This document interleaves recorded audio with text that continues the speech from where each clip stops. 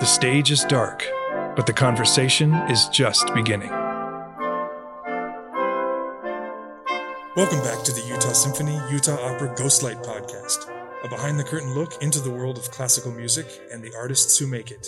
I'm Jeff Counts. And I'm Carol Anderson. With us today is our friend and colleague, John Miles, who's Vice President of Marketing and Public Relations for the Utah Symphony Utah Opera. John was born in Utah, but grew up in Portland, Oregon. He returned to Utah for his college education at Brigham Young University and joined Utah Symphony Utah Opera in 2007. Welcome, John. Thank you. It's great to see you both. Great to see you, John. As we record, there's no hiding the fact that we're still in the midst of the COVID-19 pandemic. And I want to start by asking you about the fact that, look, the urge to hibernate is very strong in the business right now, especially when you see examples of it in places like the Met, which just, again, as we record, announced that it is canceling its entire 2021 season. So tell us why you think performing live, even in a highly compromised way, is so important. Why not just shut down until the trouble passes?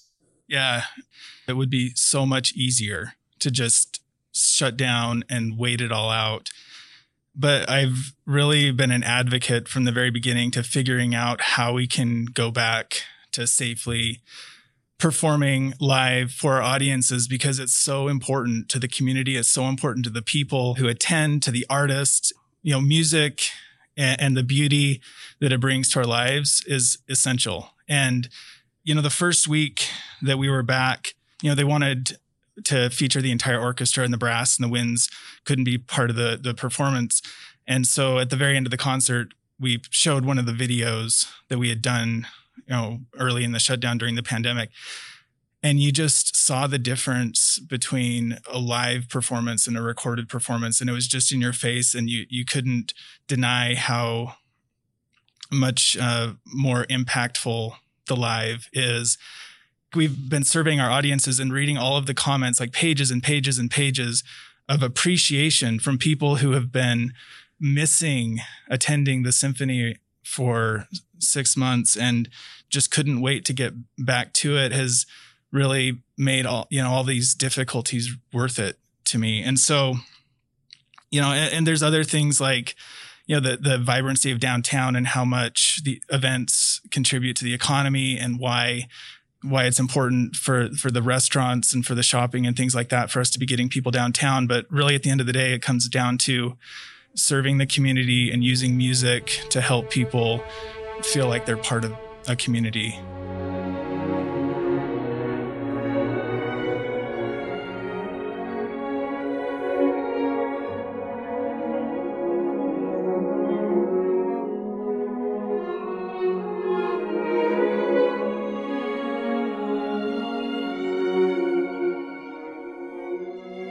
Well, it's important to note that the Utah Symphony and the Utah Opera, and Utah Opera is opening their season at the time of this recording next weekend. We are one of just a handful of organizations, it seems like, that are still producing live music in a theatrical environment. Have you been talking to other colleagues around the country? How are they feeling about what they're doing or not doing? You know, what are you hearing? One of the things that has been great about this is the communication between, you know, the different orchestras and opera companies.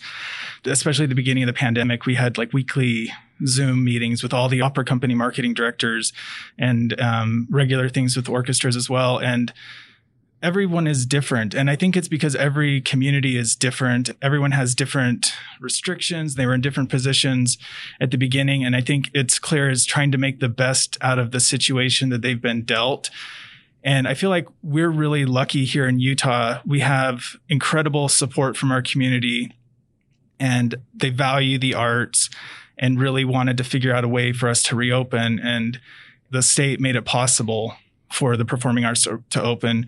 Whereas when I talked to some of my colleagues in other cities, the idea that we're having 300 people at a performance, which to me, I went that first week, it felt so safe. It felt way safer to be at the symphony than I feel at the grocery store. Oh my goodness, yes. But can I interject also? Yeah. I've never been at a symphony concert where there was no coughing. Oh, I know. Because we make everyone take a survey that says they don't have a cough before they come. So maybe we should always do that. But I think the music would stop if somebody coughed and that person would be escorted out immediately. But like you hear from other communities where they're like, we can only put 12 physical bodies in our concert hall at a time. So the limitations that they're dealing with are much different than the limitations that we have here.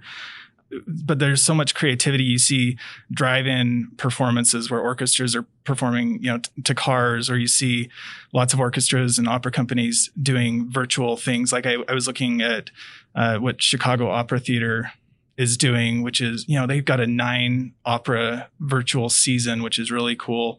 Minnesota Opera is performing a virtual gala in a baseball field. Yeah, like what the New York Philharmonic with their truck that they're going around town doing pop-up concerts.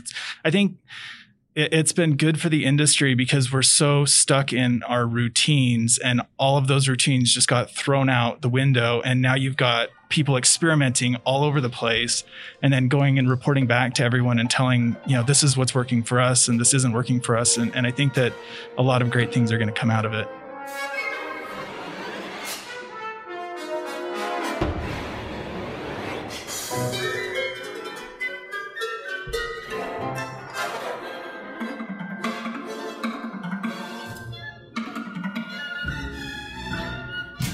I actually want to talk about routines for a moment, because I think since you're the first time we've had somebody on the marketing end of this profession on the show, we need to sort of set the baseline for the work you do. So how is a marketing plan constructed in a typical year? Can you walk us through your process as it used to be when everything was perfect and wonderful before 2020? Oh my gosh. I've heard it said that like an orchestra and opera company is like a cruise liner, and you trying to change things in the middle of a season is like trying to turn it around. And I think that's reflected in how much planning goes into a season and a marketing plan. Typically right now we would be talking about, ideas for what we would be doing in 22, 23. And have a pretty firm plan of what we'd be doing in 21, 22, and be starting to build out the marketing campaign for the next season, while also simultaneously doing the single ticket marketing for the current season. But it all starts with like developing a budget, figuring out, I get a list of performances and ideas from Thierry and Christopher and Toby, our artistic leadership, and I have to go and estimate how much revenue all of those performances are going to bring in, how many tickets they're going to sell. And then we go back and forth and negotiate and try to get to a place where the revenue and the expenses are in the position the company wants them to be in. And we then start looking at doing market research, talking to our audiences, figuring out, what's going well, what's not going well, seeing what adjustments we need to make. At this time, typically we'd be bringing on our creative agency to start developing what does the messaging look like for the next campaigns. And then we would go and bring in audience members. Like we take these proposals that they bring to us and we put them in front of audience members and see what resonates with people, and then eventually we start getting into the tactics of, where are we going to spend our money?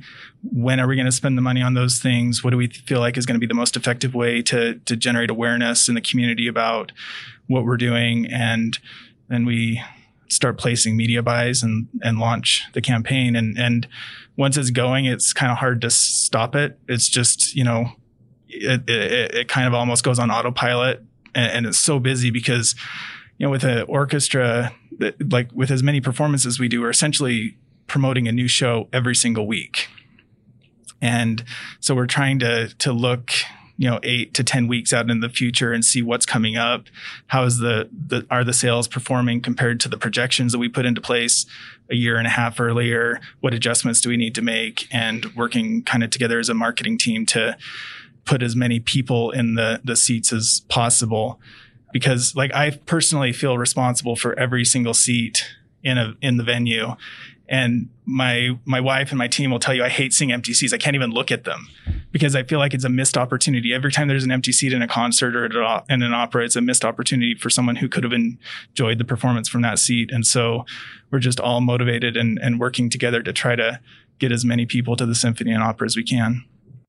Well, so what I'm hearing you say, and this is, of course, I know this as an insider in the company, on October 1st, you're not still figuring out what you're performing in October. No. Is that correct? That's crazy. So here we are in pandemic life. Yeah. And it's October 1st, and we're just now getting October set. Is that correct? I don't know what we're performing in 3 weeks. So talk about, that's a huge difference right there. And then you're talking about you feel personally responsible for empty seats, and now we have 75% mandated empty seats. Yeah, more than that. So more than that. So talk about what your marketing plan is looking like now. It's like all of our plans, flexible, turn on a dime, right? Yeah, I think that the pivot is going to be the word of the year, right? Sure. It's certainly the word of the podcast. Usually this industry, there's no flexibility, right? Everything is planned to a T. And when I think about it, the goal is for the artist to be able to walk on the stage and not have to worry about anything. Right. Right. And if they're worrying about where their music stand is or why there's no one in the hall, then, we've failed the artists. And so that's why I think in a way that we're so inflexible normally, but we have new priorities now. Virtual content and streaming the live in-person experience has always been the priority. But now that we have so many people in our audience who either are at risk and can't come to performances or don't feel comfortable yet coming to performances, we have a new priority to try to serve them through virtual content and streaming. The repertoire has changed pretty significantly. And I think for the better, the types of pieces that are being performed on a Masterworks concert now, you would never have seen on a Masterworks concert 6 months ago. And I think it's giving a lot more opportunities for living composers to have their works performed in front of an audience, and for the audience here to get to know some of these great composers like Quinn Mason or Valerie Coleman, who were on the performance last week that we just did. So it's really shifted, and the poor box office is trying to get a hold of all of these thousands of people who bought tickets and had canceled concerts and now have tickets for concerts so that we can't accommodate everyone in, and trying to reschedule them into new dates and things like that. But we're making it work somehow. We, sold out 2 of the 3 concerts last weekend. That's great. At 300 people, which is right. Sold out means something different than it used to, but it's still a goal. This weekend we have our annual Hispanic Heritage Month performance that is free to the community, and it's sold out a week early with all these people who are coming to hear great classical music from Latin American composers. And so I just really think that the priorities have shifted, and I think it's creating really exciting opportunities for us. I don't remember if it was you or another member of senior staff who shared some of the audience survey comments after your first weekend at the Symphony. And that was really inspiring, I think, for us to hear. There were the odd comment that was quite negative, but that most overwhelmingly people said they felt safe, they felt taken care of, felt that our priority was the safety of performer and audience. And of course, safety has always been a thing, but it's never been at the forefront like it is right now. Yeah, we have meetings to talk about where to put easels in the lobby. So it's not as if safety never mattered before, but it's now definitely a priority. But it's one of the challenges in marketing is we don't want it to become what everyone's talking about, because if you're talking about the safety, then you're missing the point, which is the music and the live experience and the benefit that can have on ourselves, our souls, and our communities. I think Carol would agree with me, John, that you don't sound dour or daunted. You actually sound like this is a challenge you're thrilled to be rising to. I hear invigoration in absolutely. Your voice. Talk about what this has done for you in terms of just sort of recharging your batteries in a way you never could have predicted. Yeah, and I don't want to pretend like there haven't been dark. Of course. Thursday before we opened our season, and I turn on the news, and Utah is reporting its highest counts of COVID ever. Right. And I looked at my wife and I'm like, what are we doing? What on earth? But I got there and I'm like, this feels so safe. Like I said before, and I feel like it's a safe experience. And it's one of those things where anyone who gets into the business of the performing arts, it's because you care about the art forms and the artists, and you want to give them opportunities to perform for people and to impact their lives. And I've been here since 2007 and doing a performance almost every single week of those 13 years, with maybe like a week off for Christmas or a week or two off in June or something like that. And so to go for 6 months without being able to provide people with that opportunity, it was really tough. And so I'm just really, it is invigorating to finally be at that place again where you're able to do your job and you're able to find the fulfillment from doing your job that is what got you into this business in the first place. And I also just want to say, the night I went to the Symphony last week was my first social night out since the last rehearsal we had of Barber of Seville. Yeah. It was so strange. I was like, I'm out after dark. I'm not in my house watching Netflix. It was so strange. That was the same for me.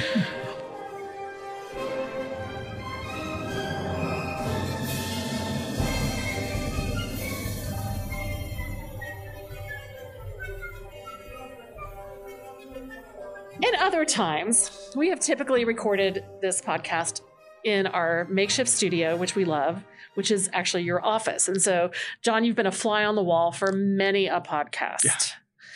Maybe you haven't got to do that quite as much since we've been doing things on Zoom or in other locations. But what are some of the most memorable podcasts you can think about through the years? Yeah, I love, and honestly, so I'm in the background trying to type as quietly as I can. And sometimes I hear myself typing in the back of the podcast. But it took us years to figure out how to get your phone not to ring. Oh, yeah, right.